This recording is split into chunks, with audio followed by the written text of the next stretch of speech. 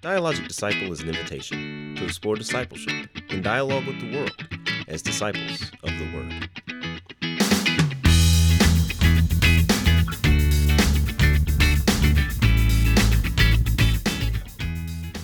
Hello, and welcome to another episode of the Dialogic Disciple podcast. I am James Johnson, and I'm here with my good friend, Nick Houston. Hey. Hey, Nick, how you doing? Here. How you doing today? I'm good. We have gathered together today to do our podcast, and as is our new tradition, we have decided to take on a different spiritual discipline every month and to try it out for a month to see what kind of impact or effect it might have on our spiritual lives. Last month, we decided to do the Lord's Prayer. Prayer was our spiritual discipline, and we elected to pray the Lord's Prayer 3 times a day through the entire month of November. Yes, we did. Yes, we did. Now, let's start with the honest question. How successful were we in actually doing this? You know, in the interest of setting a good example, I think I did a really good job of keeping it up. Yeah. There were definitely some days. So the way that we did this, we set alarms. Right. For 8 a.m., 12 noon, and 8 p.m. That's right. And there were some days when I was not awake when that 8 a.m. alarm went off. Right. And there were some days that I was in the middle of a meeting when that 12 noon alarm went off. Right. Did you do makeup prayers or did you? Some days I remember to do a makeup prayer. Right. Some days I forgot. Okay. Well, I'm going to give myself like an A-. A-. Okay, that's pretty good. I was going to give myself about 80%. So mine's like a solid B-. It's right there on the line. I think there were a couple days in November. I did set my alarm, but like you, I was engaged with other things when it went off or doing something else, and I tried to do the makeup thing, but sometimes I forgot. And there were at least 2 days where I didn't pray at all on our schedule. Right. So that's a big hit. That's not good. That's not a good way to do a spiritual practice. I mean, it kind of did get funny to me though, because my wife, of course, knew that I was doing it. And so we'd be 8 p.m. sitting there on the sofa, getting ready to watch The Bachelorette or whatever's going on. And my phone, I set up this kind of ding, ding, ding for the alarm. Yeah. And it would start going off and I would mash the button and she would do it with me and we'd just sit on the sofa. Cool. Our Father, who art in heaven. That's great. Wow. I think for the most part, though, I was able to accomplish it, and it definitely was not something that I was used to doing. That for the first few days, it was kind of the first few days I was excited about doing it, and I got about to the middle of the month, and I was like, okay, I don't know if I'm really enjoying this. The first 2 weeks, I feel like were solid. Yeah. Oh yeah. Yeah. That third week. Well, and in that third week, the Thanksgiving week was where I had missed the days that I was talking, the 2 days that I was talking about that I missed, were actually during Thanksgiving. I mean, so I let the concerns of the world impinge upon my spiritual discipline. But I feel like if I was going to do this over or continue doing this, I would set it around daily activities rather than particular times. Yeah. Like, a good way to do it would be for meals. Like if you eat 3 meals a day, to do it during meals, that's not just about the meal, but you're using that time either before or after you eat. That's what I was thinking. That feels like a good if you structured way brush, to do it. like when you brush your teeth. Mm-hmm. Yeah. Brush your teeth and brush your soul. There you go. With a little prayer. There you go.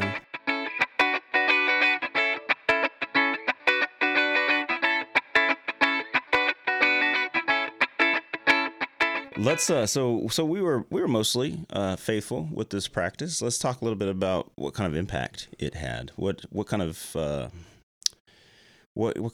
experience did you have with it? Did you ever have a moment where you went to say the Lord's Prayer and could not remember it? Yeah. Or the middle part. I know how it starts, but there would be a couple times. But then pieces would get jumbled around. Yeah, absolutely. Yeah. Okay, and then doing it, with my wife a number of times over that course of time, I realized that she and I were saying different words in different places. Is it the debts and trespasses thing? It was. It was versions. More like ands versus buts. Okay. Like as you're saying the prayer. Yeah. Which I guess if could change the meaning. Well, yeah, it could drastically change the meaning depending upon where it's at. And it did, having said it so many times, it made me start to think about, why do we say this exactly this way? And what does this mean? Yeah. So that was interesting. Yeah, Again, that's good. In the first couple of weeks. So you thought about that? Did you actually did you reflect on it with any depth or write anything down? Well, I made a couple notes for you, James.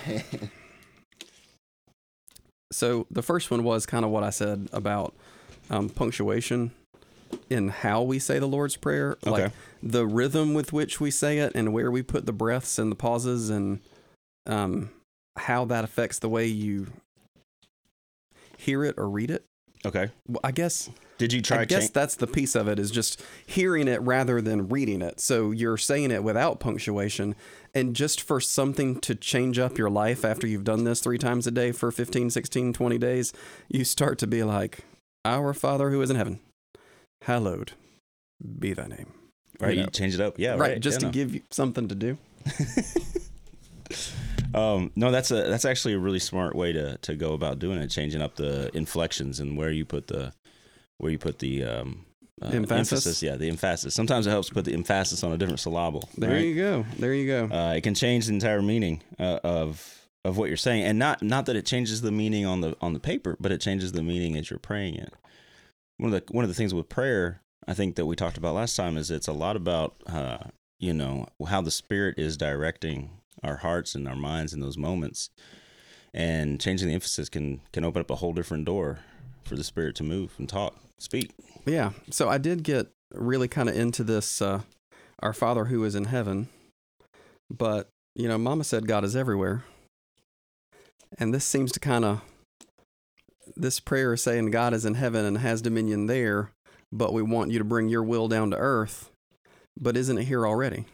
That's interesting. What do you so what did you think about that? This is what happens after you hey, that's what's supposed to happen. We're going to talk about scripture reading today. That's what's going to happen with that too. Same where thing. we read scripture and we're like, wow, I've never read it that way before, and it's only because I've read it 15 times in a row. There you go.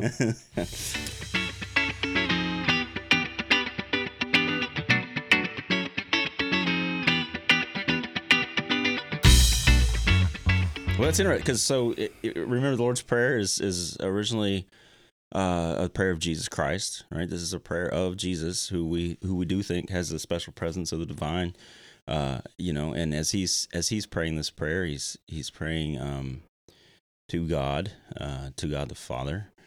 I wonder, oh man, so yeah, I actually hadn't thought about this. I'm a little. Welcome to the podcast. Welcome James. to the podcast. Yeah. So I guess, we have this whole Trinitarian way of talking about God. And so if you think that God the Father is maybe that presence of God that is outside of the domain of creation, and now we have the Holy Spirit who's present here, and Jesus Christ was present in his earthly ministry. I don't know. That gets into some theological problems. Well, I'm sure there's some there, but it was interesting to me that we're actually praying for what God wills to be done. Yeah. And this idea of God's dominion in heaven being separated from earth, and how kind of maybe the activities on earth are kind of doing their thing, rolling forward. They're set in motion and they're going. Right. But one of the things we need to be praying for is for God to be active and intervening in that. Sure. Yeah. And it also implies that some of the things that are happening here on earth are not God's will. Oh yeah. So now we get into a big issue of what, how? Yeah, because there's also there's scripture and there's tradition that tells us that nothing happens outside of God's will, and yet this kind of implies that there's a will of God. Oh well, that was always tough for me. People who would say, God has a plan for everything. All right. Right. Well, plan is different than a will, though, right? I mean, well, I don't know that everybody takes it that way. Yeah, that's true. That's true. That's very true. I'm looking at the prayer right now, kind of working through some of what you're talking about in my head. There is definitely this idea that the kingdom of God is at the current time that the kingdom of God and the kingdom of earth, or the kingdom of God and earth, are two separate things. And one of the things that we should be praying for is those two things to come together. Mm-hmm. And it's a downward movement from heaven to earth, right? Earth is not rising up to heaven. Right. So the idea being that by doing the will of God, we establish the kingdom on earth. Is that a good theological statement? I mean, I believe that's true, but I do not immediately have doctrine breach alerts going on, which, that's good. That's good. If decks 14 through 25 are ruptured, we've got problems. So that's good. A little Star Trek humor for you. Yeah. For those out there who watch Star Trek.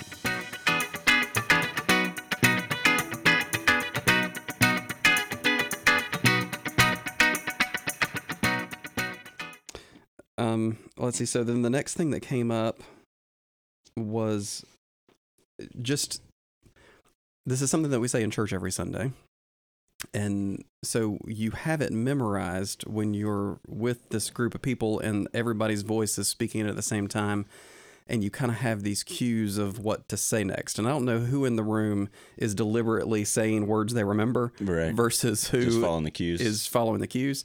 But one of the things that came up was just simple things like after you say, your kingdom come, your will be done on earth as it is in heaven, and give us this day our daily bread. Yeah. Or just give us this day our daily bread. Yeah. What do you think that makes a difference? Because then it goes into, and forgive us our trespasses, or at least that's the way I memorized it, and do not lead us into temptation. But I don't remember it actually having and when we recite it. I think usually we just say, lead us not into temptation. Well, I think the Pope has changed that now, so I'm not sure. I'm not sure what. I'm having flashbacks, Jay. So I think the idea is that there's basically three clauses here, right? There's the first one, which is the Our Father piece, your kingdom come, your will be done.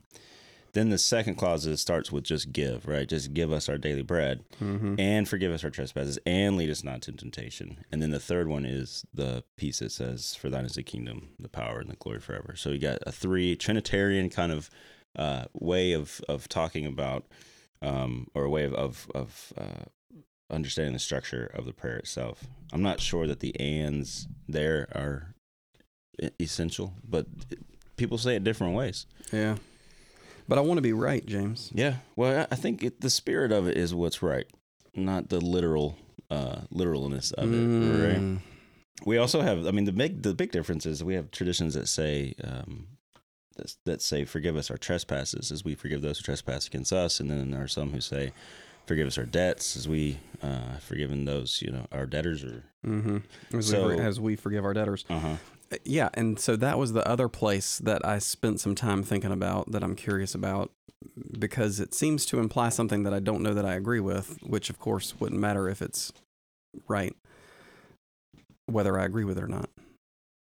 And that is when we say, well, because in the way I have it memorized, it is, and forgive us our trespasses as we forgive those who trespass against us. Right. Is that I think that's the God is forgiving us only if we forgive other people? Or is that since God has forgiven us, we should forgive other people? I think it's more of the second, although I think the two are they're so intimately connected. I'm not sure you can separate the two and think about it like that. If you wanted to just break it down and analyze it, I think the idea is that because God has been so gracious to us, we should be gracious to other people. But if we are not forgiving other people, then that would speak to the fact that we have not really recognized that God has forgiven us, right? Yeah. It's not so much that God has or hasn't forgiven us, it's that we haven't taken the time to really think about what we've been forgiven. Because if we did, that sense of gratitude would emanate from us, right? And bring there's definitely this sense of, if you are praying this prayer and you are claiming to be a follower of Christ, one of the commandments is to forgive. Right. And so part of your character as a Christian would be to be forgiving. So the Matthew version of this prayer is the one that says debts, and the Luke version is the one that says trespasses. Oh, I thought that was just different ways. No, it appears differently in Scripture. So What? the Methodists. What? Yeah, I know, right? I was looking at Matthew just now. I definitely during the month of November was doing trespasses. So, but because we because look at both of these texts quite a bit because they're both pretty essential to the Gospels that they're in. I get confused sometimes, even when we're praying it in worship or whatever. I'll accidentally slip in debts instead of trespasses. So this is that's interesting. Okay, so I'm using the NASB. Right, New American Standard. Yes, and in the Matthew version, it is debts and debtors, and in the Luke version, in Luke chapter 11, it is. For we ourselves also forgive everyone who is indebted to us, and That's lead us not interesting. into temptation. Oh man, so the NIV says just forgive us our sins, for we also forgive everyone who sins against us. Is that Matthew or Luke? That's the Luke version. Okay. The Matthew version says debts. Okay. So it uses that Forgive us our sins. And the question becomes. See, I think trespasses is KJV. I think it's an old version. Yeah, I think that's what the Common Book of Prayer has, right? So I was looking at the Book of Common Prayer. The Book of Common Prayer, which is where we get most of our liturgy from. Yeah. And it does say trespasses. So it must be the old way of saying it. Some of these newer translations are trying to update it. Yep.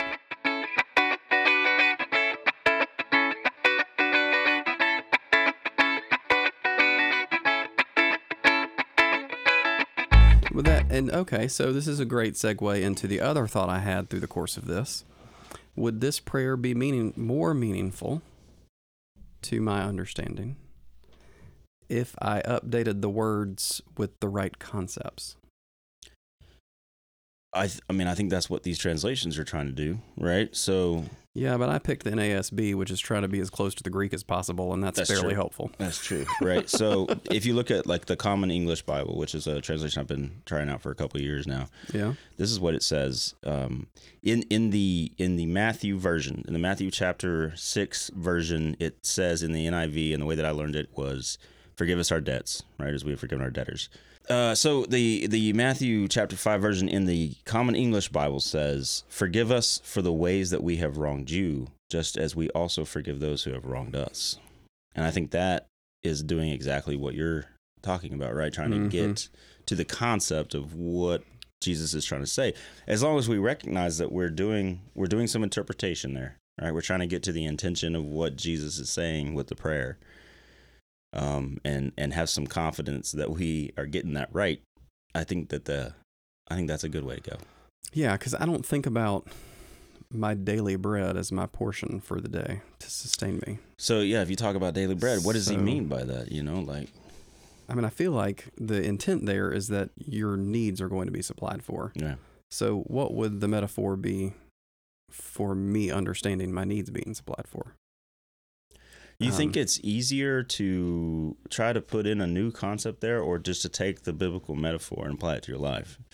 That's another question. Why don't you talk about the things that you need on a daily basis, calling them daily bread? Because that daily bread thing can work in a couple different ways, especially when you talk about Jesus, who's feeding the 5,000 with bread, who's breaking bread at the end of his life, at the end of his earthly life during the thing. That bread metaphor is a pretty important one within Scripture. And providing daily bread is not just about providing food, because man does not live on bread alone, right? As Jesus says, and it's quoting the Old Testament. It can mean spiritual fulfillment as well, or spiritual needs as well. It can mean emotional needs. Like, there's a lot of stuff that goes into daily bread that's not just about the Big Mac that I'm going to eat. And I hear that coming from a biblical scholar.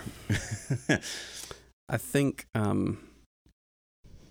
for me, there's an element of this that harkens back to our conversation with Brandy about children's ministry and the beginnings of biblical literacy and how we're building a foundation with kids and growing.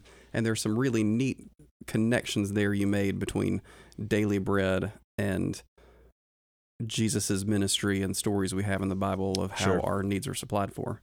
But I wonder if you're coming from the other way of trying to introduce somebody to the Lord's Prayer. Yeah.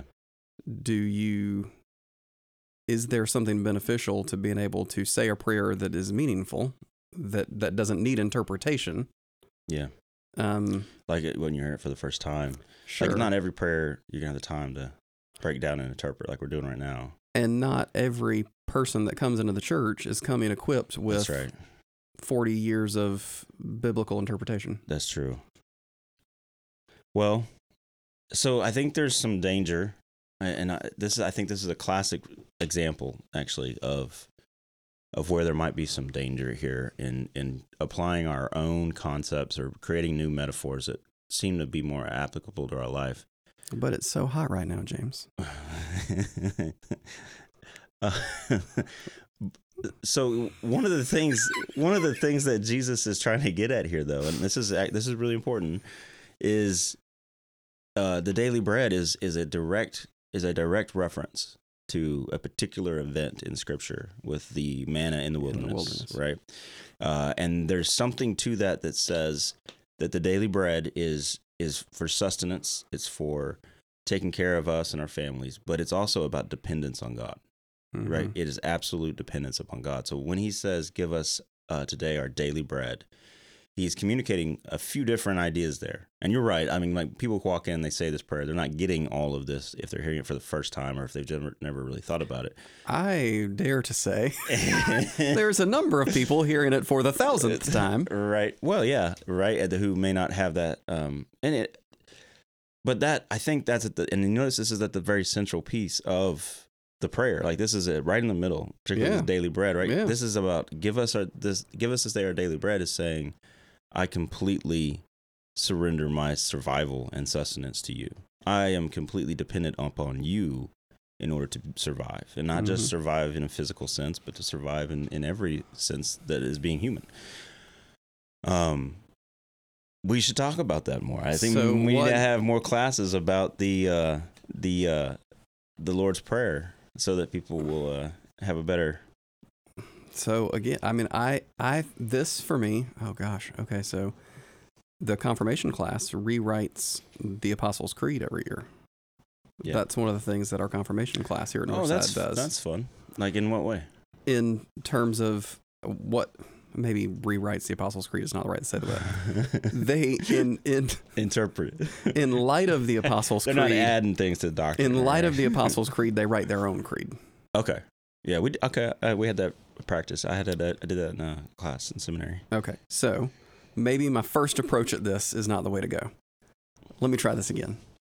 If I was going to write a prayer that I said every day, that took the concepts from the Lord's Prayer and adapted them to my understanding. Yeah, I think that's that might be. I think that would be. I mean, I would highly encourage that because then instead of give us this day our daily bread, it's God, may I depend on you for everything. Right. And that speaks more directly. Yeah. Yeah. No. And I've heard the Lord's Prayer interpreted as such that this isn't the actual prayer that Jesus wants us to pray. It's an example of the things that we need to pray for. Yeah. So, you can expand this prayer into or rewrite this prayer as long as, it hits these big things. These are the things that we should be praying for. So I think that's in that same spirit, that same vein, what you're talking about. The only caveat I would add to that, the only danger that I could see in that is, this is all happening within the context of Jesus saying, don't be showy about prayer. Sure. Right? Don't be all words. You don't need to be like the Pharisees who stand up and just talk and talk and talk, when they're praying, because God knows what you need before you ask it. Mm-hmm. This is more so that not already directs something we talked about last time, which is that this is about us redirecting our heart. This is about us redirecting our intention in our life, which is part of what we were trying to accomplish with the daily, doing this on 3 times a day. Mm-hmm.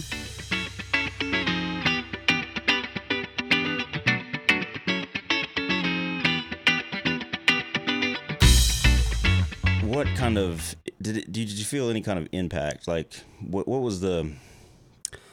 Did you feel it changed you in any way? Was there a moment of God's grace upon you in any way in this It practice.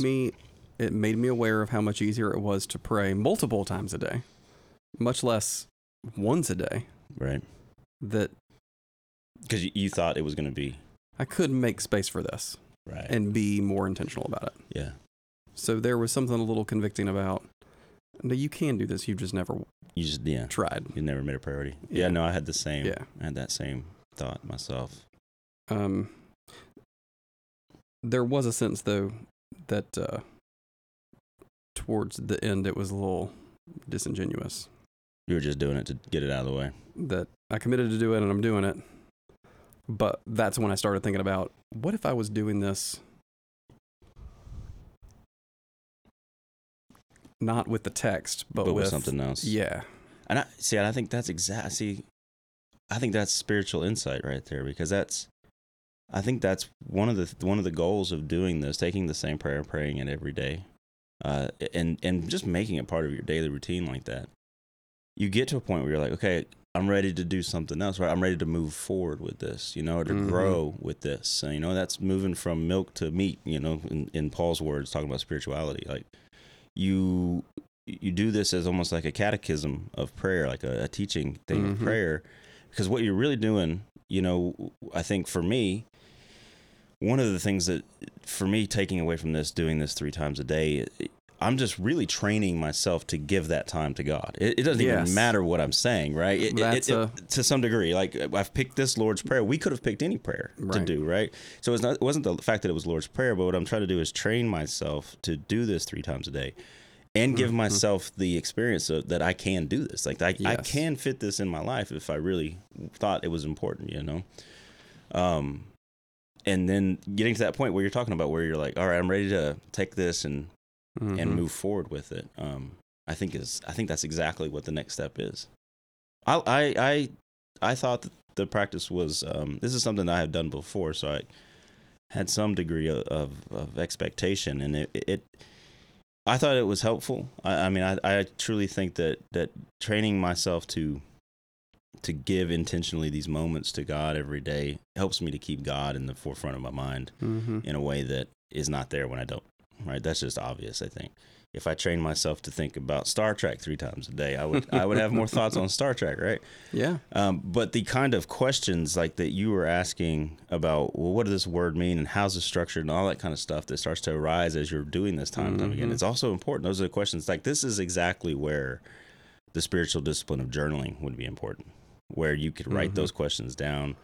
You could do some reflection on that and continue the process of exploring those ideas. It also made me think of like those of the Muslim faith who pray 5 times a day. Yeah. And I'm trying to think of how you fit that in. And when us going through this process had that alarm go off when we're in the middle of a meeting. Like, so then do you have to, I did not plan my life around when this alarm was going to go off. Right. But I could see that being a step too, where if it became essential spiritual practice of your life, right, that you wouldn't schedule meetings when you had a prayer time. And how drastic and impactful that would be. Yeah. Because think about that. That means that every time you schedule a meeting, every time you do something that was going to require some time on your clock, it's not even just now about the times you're praying. It's the times you're like, well, I can't do that because I'm going to be praying in that moment. And so now already you're bringing back a structure of prayer, but also like an awareness and intentionality toward God that you didn't have before. Like last time you were scheduling a meeting, you're like, I can be there at 8:00. It's fine. Or I can be there at noon. Yep. But now it's like, well, 12:05, will that work? Exactly. Exactly. Right. Yeah. Yeah. That's a really cool side effect. I think I don't know if it's a side effect. It might be an intended effect of doing this 3 times a day.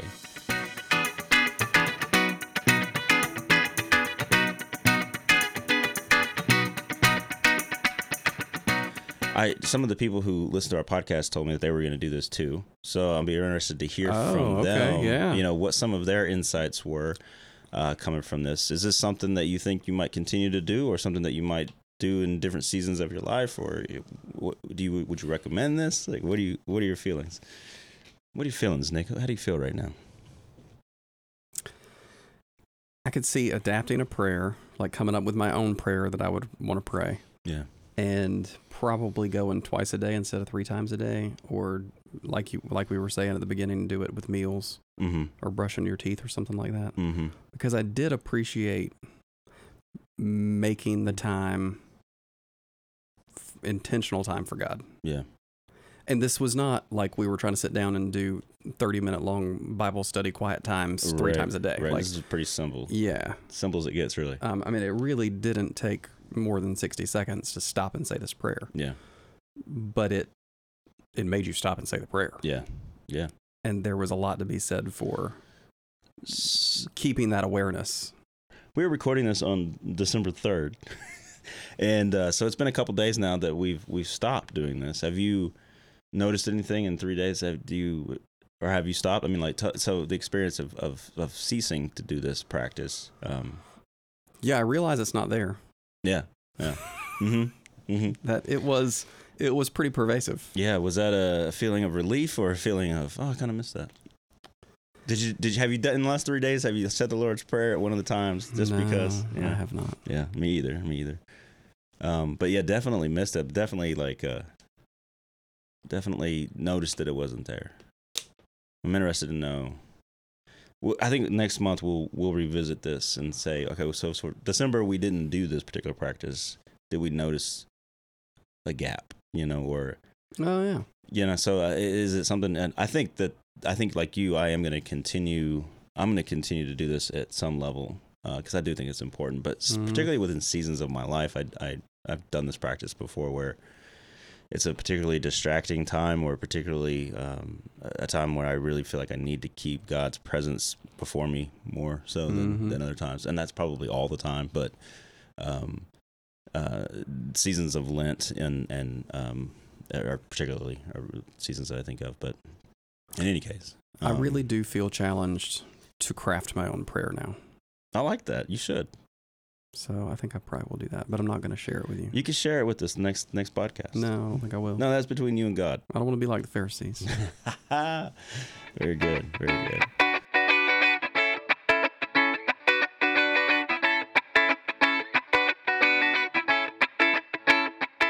All right, so our spiritual practice of prayer, that was a great experience, and I'm glad that we did that. We are introducing a whole new spiritual practice for this month, and we talked about what that might be.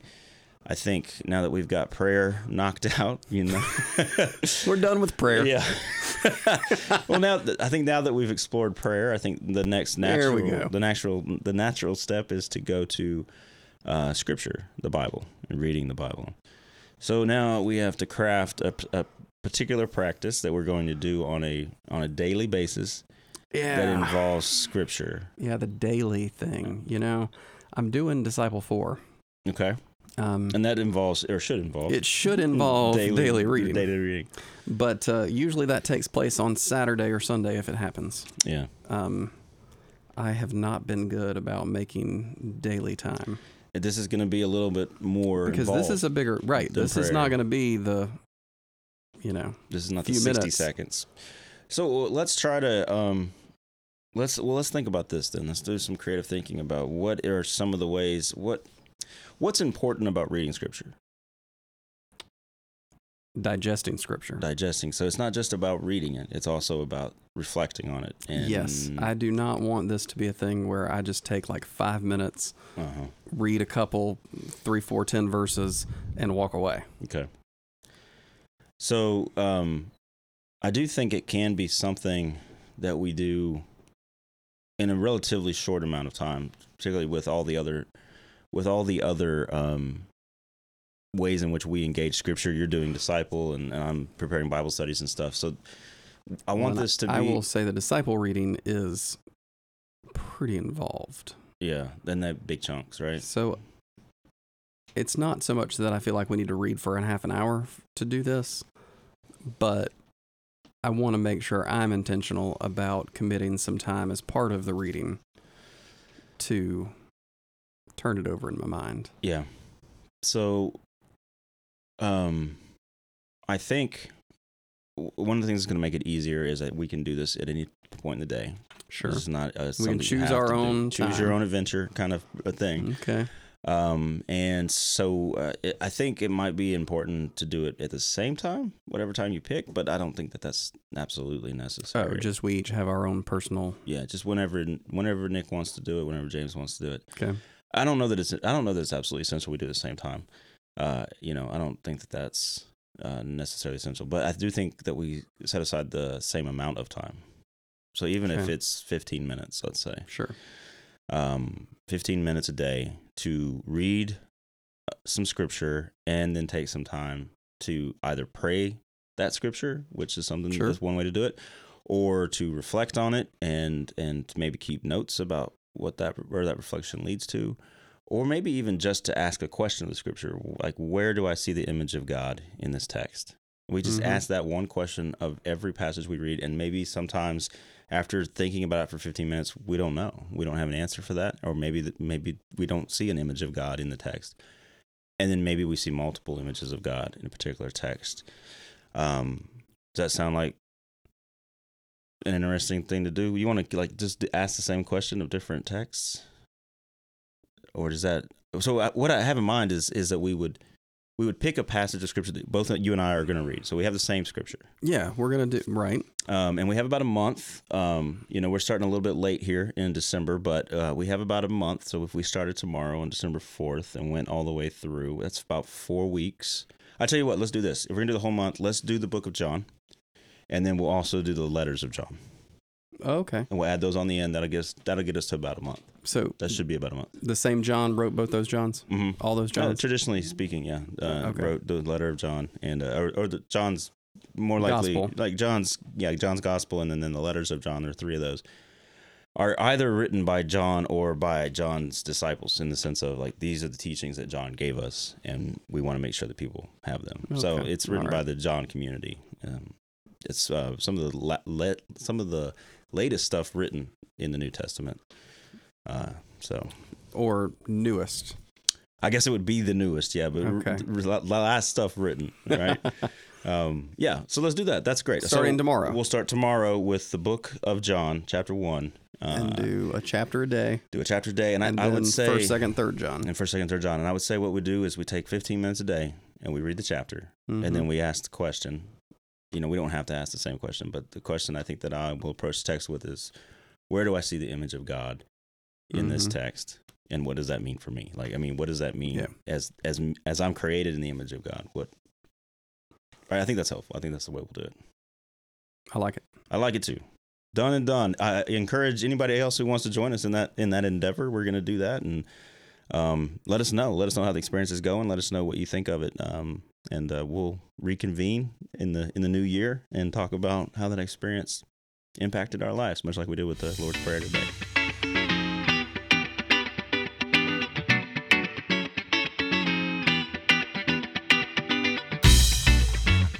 So, Nick, I thought before we got out of here today, we would take a little time during the season of Advent to discuss what's going on with the Advent devotional, Stars in the Sky. This year. We started this podcast by doing basically reflections on the Lent podcast. I'm sorry, the Lent devotion. Yep. And I thought that was a lot of fun. And so I thought, we could, during the season of Lent, while we're going through this, not Lent, during the season of Advent and Christmas, as well as into Epiphany, we could talk a little bit about what's going on in the book. Yeah, and you've got this. We're holding on to hard copies. I know most people are getting this digitally. Yeah. There's also a PDF version available if anyone wants that, I suppose. Oh, good. Okay. So you can have the whole thing in front of you. I'm really interested in how you came up with the idea to do an Advent devotional called Stars in the Sky, and how the story of Abram ties into Advent for you. Just obviously we're going to go through the devotional, so this doesn't need to be like in epic detail. Let me just read it to you. Right. But your 30,000 foot version for people who are thinking they may do your devotional but aren't sure. Well, so I guess it started for me. I start thinking about Advent devotionals like almost as soon as Advent's over, right? So I'm thinking about the next year, and I don't start writing them until way, way later. But thinking about Advent this year, and Because I think you told me this is what you wanted to do in like June. oh yeah, yes, I did. In fact, I think last March I sent out an email to the entire program staff to be like, "Hey, this is what the theme is going to be," because there's some people around here who really like to know that stuff way in advance, right? And there's some people that are fine just knowing they show up on Sunday. So it's we have different people, different strokes for different folks. So I've always been fascinated with the Abraham story in general. This is like the beginning of the life of the church. I'm not sorry. This is like the beginning of the family of Israel that becomes the people of Israel. Mm-hmm. And when actually I think this began with this kind of idea to talk about Abraham for Advent began when we were talking about Romans Road. And there's a lot of passages in Romans where Paul points back to Abraham and says, the reason why the Gentiles have been included into the faith is because the faith is not based on the law, but it's based on the covenant. It's based on the promise that was made to Abraham way before the law ever showed up.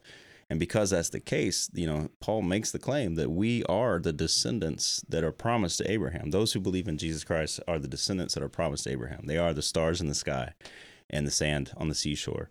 And so when I began to think about that a little bit more, there's what is actually promised to Abraham. He's promised that he's going to be a great nation, but then he's also eventually promised a child, the child that it becomes, the child that is Isaac. Yeah. And one of the things that Paul kind of helped me think about was that actually that's not the case, that Isaac isn't the child of the promise, that Jesus is the child of the promise. He is the one who is born that brings in all of the families of the world, because the promise is that Abraham will become a great nation. And it says in chapter 12 of Genesis, it says, and all families of the earth will be blessed through you. And if that's the case, Isaac kind of falls short of that, but Jesus becomes that child through which all families of the earth can be blessed through this faith that Abraham had way back, 2,000 years before Christ and 4,000 years before us. So Jesus becomes that thing. And so just thinking about the story of Abraham and then thinking about the story of Advent, as we are expecting this child and this child of the promise to come, it seemed to me be a natural way to map these two stories onto each other. Some parallels there. Some parallels. So I took the verse from Genesis 22 as my thesis verse, I guess you might say, my premise, which says that I will bless you and make your descendants as numerous as the stars in the sky. And then our Lent devotional this year is going to take up the second half of that, the sand on the seashore. And these two devotions will actually be connected with each other. In the Advent devotional, we explore some pretty key concepts within the story of Abraham that carry over into the New Testament. So having explored those during Advent, we're going to look in the season of Lent, we're going to look at how those things carry over into not just the New Testament, but throughout the Old Testament as well. So in one sense, I think the best way to say it is that the story of Advent this year, in talking about the stars in the sky, is about God's faithfulness to fulfill the promises that God makes. And then in Lent, during the season of confession, the season of retrospection, the season of leading toward the cross and the resurrection of Jesus, we're going to look at how we have failed to be faithful to that promise, how God continues to be faithful even amongst our failure. So the first, Advent's about God's faithfulness, Lent's about our faithlessness. I'm really feeling the hope and joy on the front end and the despair and depression on the back end. Well, that's the way the season works, Yeah.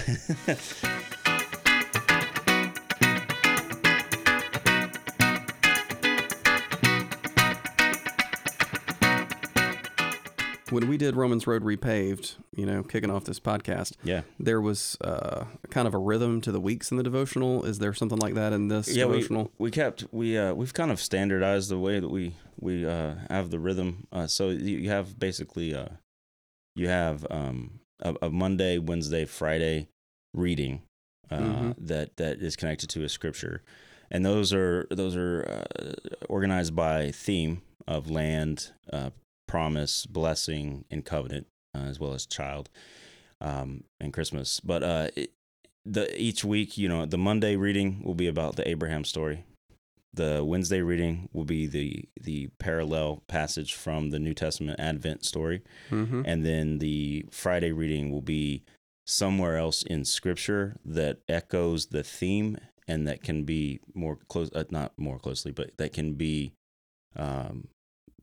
basically like reading our story. Like what is the story of the church in response to Abraham and in response to Jesus, the birth of Jesus. So it has that kind of rhythm to it, and then Sundays introduce the theme for the week.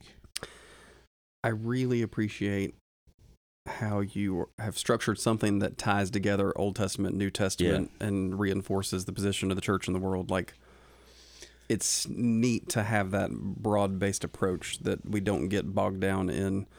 This is a story about baby Jesus, and it happened in Luke, Right, yeah. And that's Advent. Yeah. That you really are giving the reader an opportunity to step back and capture the whole story. Yeah. Well, that's any conversation that we've ever had, and anyone who's ever taken a class with me on a book will know, I'm a pretty big proponent of the entire Bible being important, right? Yeah. And we have this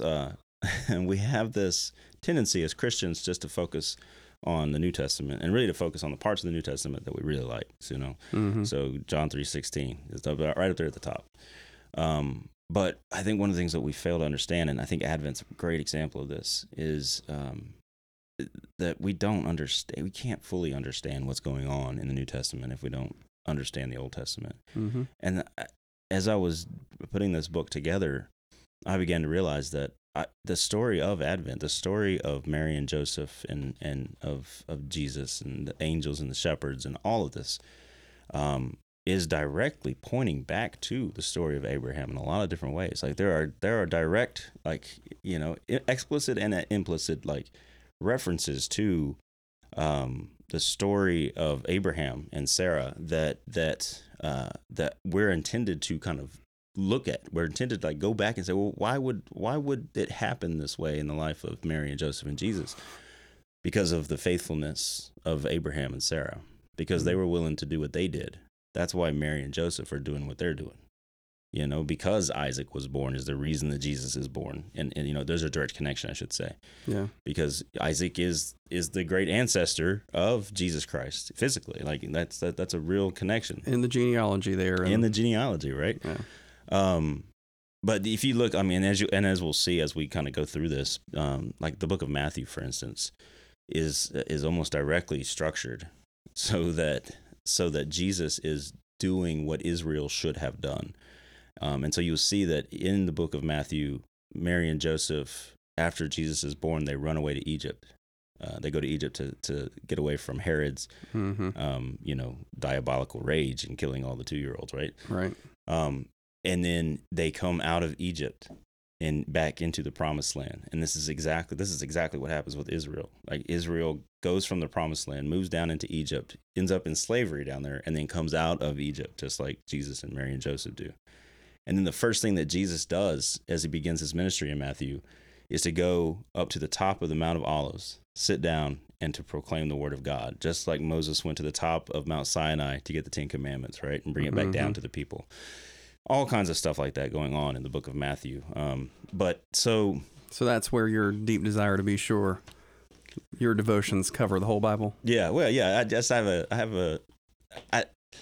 I very rarely will take on a deep theme in the New Testament or in the Christian life that doesn't include the Old Testament, because I think that's where we came from. It's our book. It's our history.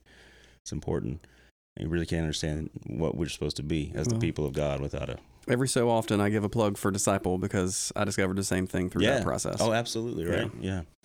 In fact, we have a few people here at Northside who always have a little bit of a question why are we going to study an Old Testament book, right? And I totally understand that sentiment, because for a lot of us, the Old Testament is difficult. Is in a lot of ways more difficult than the New Testament. It's not. They're really ancient books. I mean, they're all ancient, but Hebrew is really ancient. So we're dealing with ideas and concepts, and a lot of people don't like the picture of God, the image of God we were talking about. We're looking for the image of God. They don't like the image of God that they see in the Old Testament. But I think it's because we've focused on the wrong text in the Old Testament. And I think hopefully we'll see in the story of Abraham and Sarah that the image of God we see in that story is Jesus Christ. So that's kind of why I did it that way. All right. So, well, it's teed up. All right. Well, Nick, this has been a great conversation today. Appreciate you taking the time to come up here to the third floor and sit down here wearing your camo. What is that? I don't even know. A camouflage jacket that you have on? Yeah, this is Mossy Oak right here. Mossy Oak. Flannel. I wish the people could see you. But it's buttoned down with a collar. It does. It looks nice. And I wore a corduroy suit jacket with it. It looks like you could go directly from the office to go hunt. I could, but I could also go to a formal event. Like, I've got a jacket. I'm ready for the country club. Ready for the country, one way or the exactly. other. That's I put this on this morning and I thought, yep, feels like me. That feels like you. Well, it looks like you. Thank you guys. Thanks everybody for joining us today, and we'll see you later. Peace.